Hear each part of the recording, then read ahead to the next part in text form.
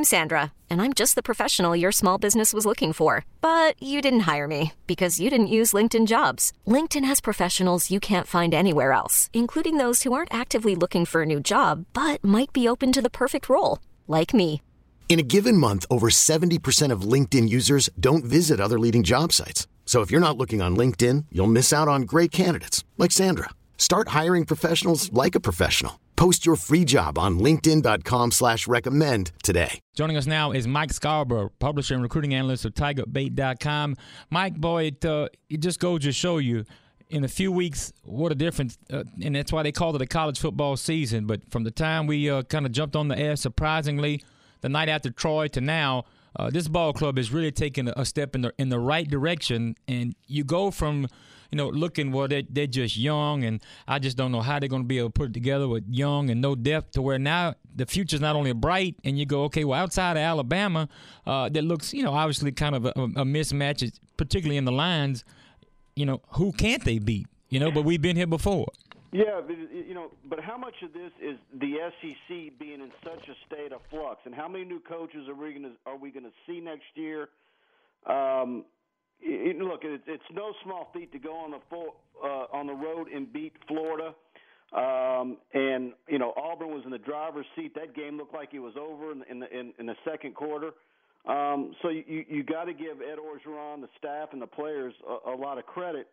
But at the same time, all the schools that we're talking about that LSU's beaten, their fan bases are in the same category where LSU's were 2 weeks ago. So, at the end of the year, is it going to be Alabama with an undefeated, unblemished record in the SEC, and everybody else in the league's at best 8-4? Absolutely. Mike, look, going back the past couple of weeks, we've won those particular games, but we haven't put together a complete game yet. What do you think the odds are, and how do you think that Coach Orgeron will get the guys to kind of stand up this week, tonight, and put together a whole 4 quarters of football? Well, I think they surely they got to go out and be confident. Those 2 wins is done wonders for them, I believe. But Ole Miss is going to be up for this game as well. This is their bowl game. Certainly they're going to use Orgeron's statements on early in the week, and the Chris Lowe situation, that interview that he had gotten Monday morning about how LSU was where he always wanted to be, and they've spun that the way they want to spin it.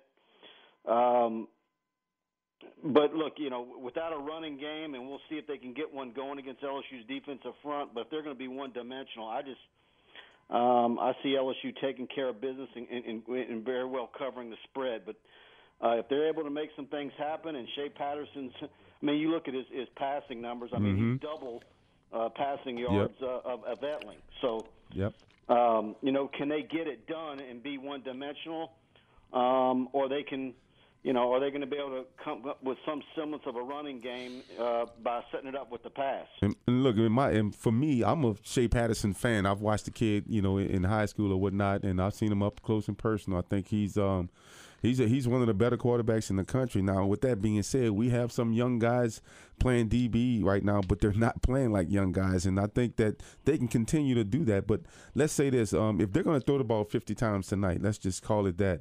When you're playing DB, you're chasing the receiver, and the receiver doesn't necessarily get tired, or if he does, they've got guys ready to rotate and bring new guys in. How do you think LSU is going to attack that, and do we have the guys behind the guys that are starting now to come in and step up and play just as well? Yeah, I think so. Look, LSU's got the DBU thing continues. We put out a story. In fact, I just retweeted a little while ago, the challenge for DBU this weekend. But at the same time, that added defensive back is the pressure off the edge. And if Arden Key continues to progress, and he's getting trimmer and quicker, and if he's another week ahead in that progress this week, and he's able to put pressure on him, that sure does help LSU's defensive backfield when you've got a long guy like that on the edge. And I think Iran is going to have some new wrinkles there as well. So, but with Greedy Williams and Tolliver and the way those guys have played, I think LSU's going to certainly get challenged. The Ole Miss is going to have some success. I don't think that they're going to shut them out by any stretch. but at the same time, how successful are they going to be in the red zone? Mike, let everybody know how they can get the latest on the Bayou Bengals. Go to TigerBait.com. We got it all for you. Basketball recruiting, football recruiting. We've got it all for you at TigerBait.com.